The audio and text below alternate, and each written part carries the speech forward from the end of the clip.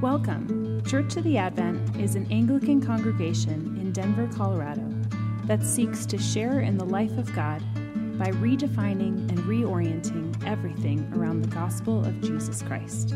We hope you are challenged, encouraged, and moved closer toward the gospel by this week's message. Good morning. What a delight to be with all of you to celebrate the resurrection of Easter this morning. Truly glad you've joined us. I know for some in the non-Anglican tradition, for our visitors, the liturgy can be a little awkward. It's like C.S. Lewis says, it's like learning to dance. At first you're thinking very carefully about your steps, and you're like, what am I doing with my body? But eventually you kind of enter into a cadence. And so thank you for your bravery in being here this morning and just kind of learning to dance with us. Really glad you're here. This morning is actually the first in an 8-week sermon series I'm beginning this Sunday. It's based on Tim Keller's book on the resurrection, Hope in Times of Fear. In the wake of his pancreatic cancer diagnosis and in the wake of the pandemic, he wrote a book about what the resurrection has to say to us in the times we're living in. So the point this morning is really just to introduce the series to you all. I hope you'll join us if you can for the next 8 weeks. And then second, to address the basic question at the heart of Easter. Did the resurrection actually happen? Is this all just religious pomp and circumstance? Or did it actually happen and everything is different? So whether you're a longtime follower of Jesus or you're a committed skeptic or anywhere in between, I invite you this morning to just consider afresh again the importance of the resurrection and then the reality of the audacious claim that Jesus was resurrected from the dead. So first, let's look at the importance of the resurrection. All right, so the preachers know this thing called the 2 a.m. test. I talk about it sometimes. If Jenny elbows me in the middle of the night at 2 a.m. and says, "What's your sermon about?" Here it is in one sentence. And if you don't know how to answer that, you're not prepared to preach, they say in the textbooks. It's this: the reality of the resurrection, that this really happened, means the reality of hope. We actually have a robust hope. The reality of the resurrection means we have the reality of hope. In October 2021, the American Academy of Pediatrics declared a national health emergency for children's mental health. And they cited soaring rates of depression and anxiety and trauma and loneliness and suicidality. They shared a laundry list, then, of sobering mental health stats. Between March and October of 2020, in the ER, visits for suspected suicide attempts rose 50% among girls 12 to 17 years old. In 2020 in America, there were 45,000 people who died from gun violence, and half of that from their own hands. The last 100 years on earth, many people will tell you, have been, by everyone's estimation, the bloodiest in world history. Doesn't it seem obvious that the world today is facing a crisis of hope? The 20th century has shown us that kind of enlightenment hope, that is, hope in reason and science and technology to usher in world peace and prosperity. That was misplaced. In the first half of this century, the last century, humanity faced 2 world wars, a plague. The Great Depression was on the eve of a nuclear-armed Cold War, which endured until 1989. And then now, 30 years on from the Cold War, Russia's insane violence is now further destabilizing an already fragile world order. And Ukrainian teachers have exchanged books for assault rifles. And meanwhile, there's a growing political tribalism in America. It's a culture with a vacated center, is what sociologists call it. We no longer have a shared set of common good, like a shared agreement about what the common good is. And this is eroding institutions and our trust in one another. I mean, the latest example, the latest controversy du jour is Florida's so-called Don't Say Gay bill. Now, Disney, formerly a sort of peaceful territory, a demographic spanning middle ground of American life, is now seen as either diabolical and perverted or a beacon of virtuous progress, depending on your vantage point. And there's very little room for middle ground. The moral, the political, the social confusion of our day has left many feeling like water plants. That is to say, rootless and adrift, disconnected, unstable. I mean, in our own families and in our churches, in our own hearts, we're facing a crisis of hope.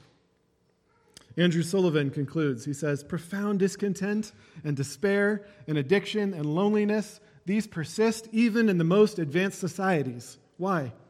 Because as we have attained more and more progress, We've lost something that undergirds all of it. Meaning, cohesion, a deeper kind of happiness than the meeting of all of our earthly needs can provide. Sullivan hints at why Enlightenment hope fell short, because it aimed at our earthly needs, not our spiritual needs. And so the very good gifts of reason and science and technology, they go a long way to addressing the symptoms, and we're grateful for that, but they cannot cure what ultimately ails the human heart. They can't cure self-interest. There's no vaccination against racial bias and hatred. You cannot surgically remove pride from the heart or violence from the heart. There's no Uber that can pick you up in despair and fear and then drop you off in hope. So where is hope? Where is hope in times of sickness and instability and fear? Writing to a persecuted and victimized and dying people, 1 Peter 1 says this: in His great mercy, God has given us a new birth into a living hope through the resurrection of Jesus Christ from the dead. And so your faith and hope are in God. Well, that sounds very spiritual. Great. But how does that work? Well, that's the aim of this sermon series, really, is, to explain that. But for now, I want to say it does at least this much. The resurrection of Jesus sets us in a different story. It sets us in a different story altogether. The news cycle sets us in one story, doesn't it? Tonight on the broadcast, death, murder, crime, war abroad. Come back tomorrow to hear about how the same thing is happening in a Walmart parking lot near you. And I'm joking, but seriously, it's so depressing. The story that we're just immersed in all the time, that the news just keeps getting worse and worse, and it comes faster and faster. And if that's the story I live in, then hope is really hard to come by. When COVID first hit, there were early church historians began reminding us of the first Christians' response to the plagues of ancient Rome, of which there were many. While others fled Rome to safety, to the countryside, the Christians stayed, and they cared for the sick, and they died in the process. Why? Because for Christians, life has always meant to be transitory. Life was always meant to be transitory. We are part of a larger story, the story of eternity, the story of the resurrection. And so the early Christians, deeply believing and trusting in the truth of the resurrection story, it happened. They knew death was not a period on the sentence of their life. So, writing for Christianity Today last year, Tish Harrison put it this way. She said, "The resurrection is the only evidence on earth that love ultimately triumphs over death, that weakness ultimately prevails over strength, that beauty outlives ashes. If Jesus is risen in actual history, there is hope that our mourning, our deepest mourning, will be comforted and that death will not have the final word." That's the message of Easter. Death is not the end of the story. That was the resurrection hope that sent early Christians into the plagues to love like Christ unto death. If Jesus really rose then, our children's mental health crisis, gun violence, suicide, war, national instability, political fracturing, all of it, that is not the definitive story of history. The reality of the resurrection means the reality of hope. In Man's Search for Meaning, Dr. Viktor Frankl chronicles his brutal experience in the Nazi concentration camps during World War II. This is a famous illustration of the power of hope. His story details how many of his fellow prisoners passed away, not ultimately from lack of food or lack of medicine, but from a lack of hope. He writes this. He says, "A fairly well-known composer confided in me one day," and this is within the camp as they're suffering brutally. "A fairly well-known composer confided in me one day, 'Dr. Frankl, I've had a strange dream. A voice told me that I could ask whatever I wished, and my question would be answered. So I asked the voice to know when our camp would be liberated and when our sufferings would come to an end. And Dr. Frankl says, I responded, 'What did your voice answer?' And secretly the man whispered to me, 'March 30th.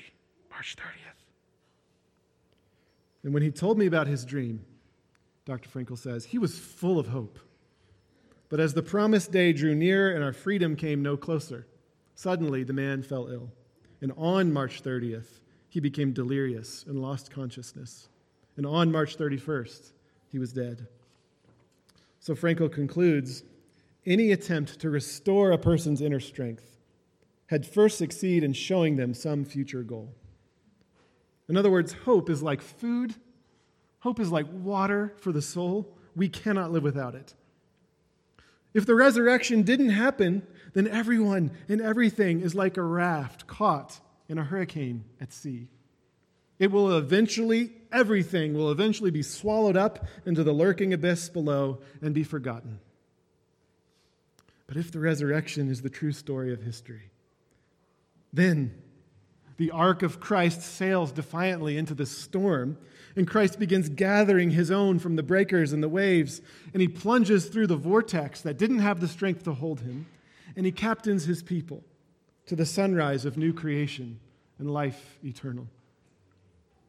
Peter is saying that because of the resurrection of Jesus, our hope doesn't need to be in the fickle victories of technology or reason or scientific achievement, but in the certain and the eternal victory and strength of God. This living hope, says Peter, it's like a new birth. It goes in us like fire, and it melts and reforges us from within. In the poetic summary of Clement of Alexandria, the resurrection of Christ has turned all of our sunsets into dawns. The resurrection of Christ has turned all of our sunsets into dawns.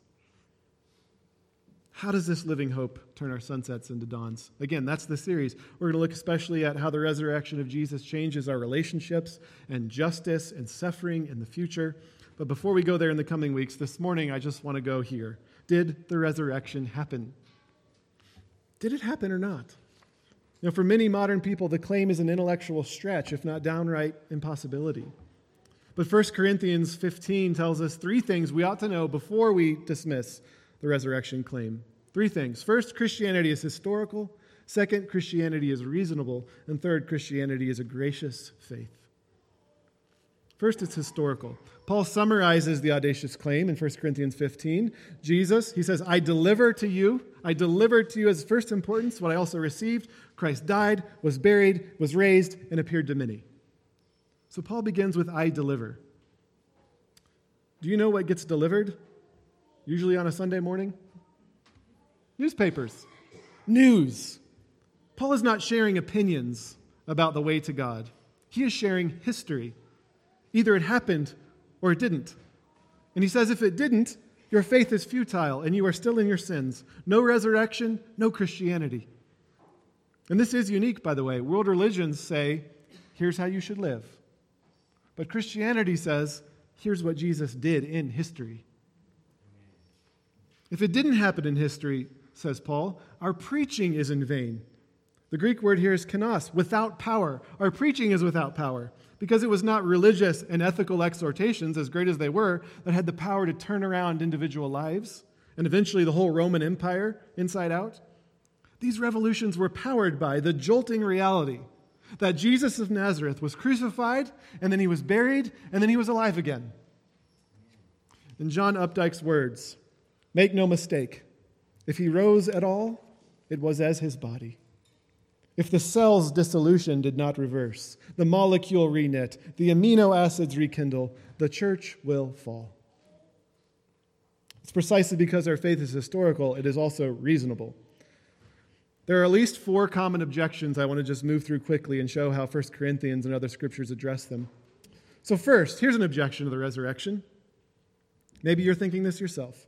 Maybe the resurrection was a legend that developed long after the death of Jesus.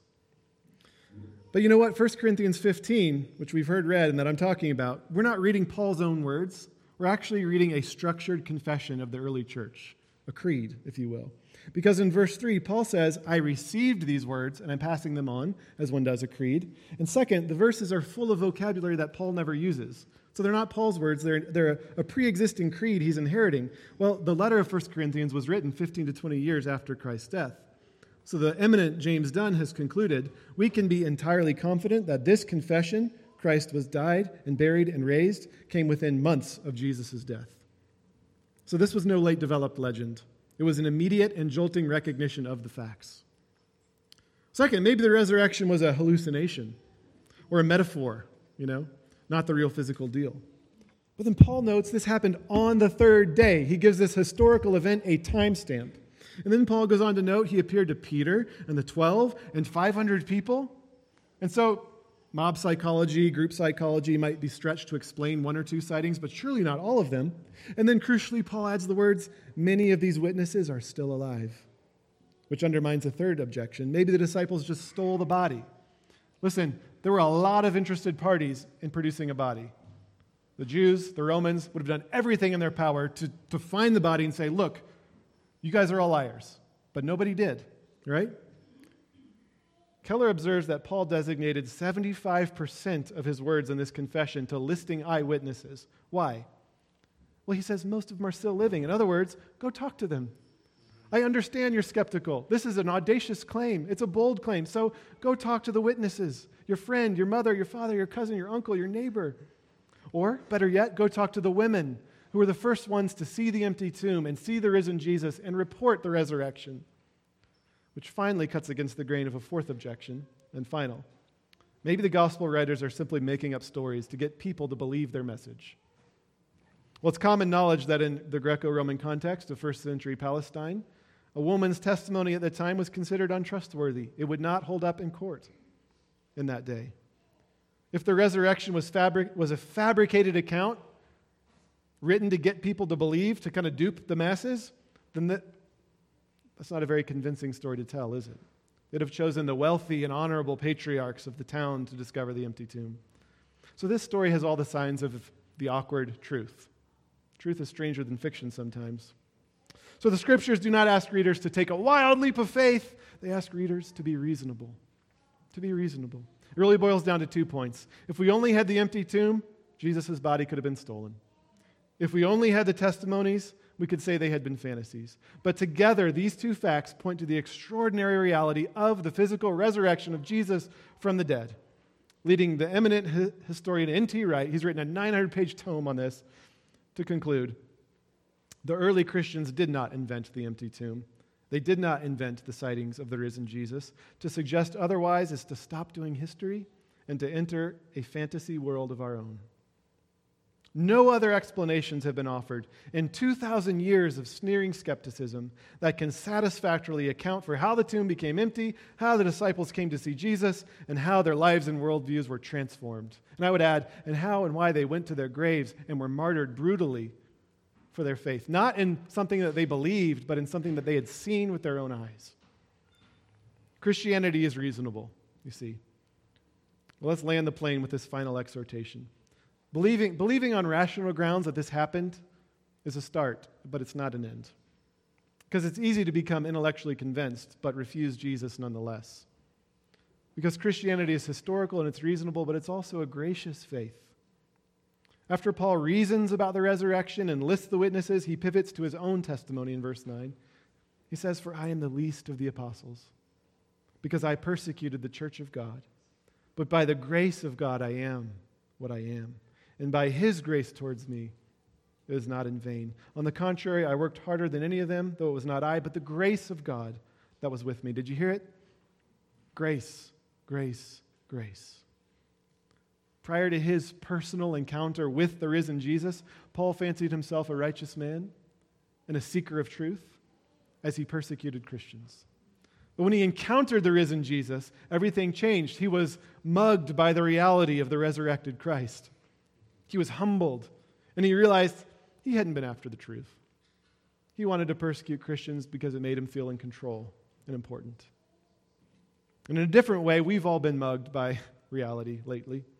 The pandemic and the war and mental health emergencies and political tensions and fracturing relationships and all kinds of grief. Are we not being mugged by the reality that we are far more fragile and far more sick than we knew? What might bring us hope? What might bring us hope in these times of fear? Not just admitting intellectually that the resurrection happened, but in the words of Brennan Manning, summoning the courage to say yes to the present risenness of Christ. Which means, like Paul, being mugged by the reality of the risen Christ's transforming grace. It means inviting the risen Jesus to enter and inflame your heart with a living hope. It can be hard to accept because it may demand of you what it demanded of Paul, that is, admitting you were wrong. You weren't actually seeking the truth, and now everything in your life needs to change. Keller concludes lucidly. He says, did the resurrection happen? Yes. But you will only accept it if you let it confront the reason in your head and the commitments of your heart. And finally, in her Easter article, again, writing for Christianity Today, Harrison reflects on the litany of failures during the first disciples' Holy Week. You know, the disciples, if you follow them through Holy Week to Easter, they move through arrogance and fear and disloyalty and laziness, and they betrayed Jesus and abandoned him in his need. And I wonder if you can relate. I certainly can. So can Harrison. She writes this. She says, this year I went through a difficult season of doubt. During this period, I could not get away from a simple question. Was Jesus resurrected or not? Whatever uncertainty I felt about weaknesses in the church, and I might add whatever pain some of you might have experienced in the church and through the church, and in my own life, she says, whatever frustration I had as I wrestled with the scriptures and difficult questions presented there, I am anchored by the reality that the truth of the gospel does not rest in my own feelings or preferences, but in this man, Jesus, who he is, what he did, and most importantly, how he triumphed over death. Friends, let the reality of the resurrection of Jesus fill you with hope this Easter. Say yes to him who is presently risen in our midst this morning. And then fear not. For in the words of J.I. Packer, the victim of Calvary is now loose and at large. And now as we turn our attention to baptizing and welcoming 5 souls aboard the Ark of Christ, let us again joyfully proclaim again our only hope in life and death. Alleluia. Christ is risen. He is risen indeed. Alleluia. Amen. Thanks for listening. We encourage you to take a moment to reflect on what God might be saying to you through what you just heard. For questions, additional information, and resources, please visit adventdenver.com.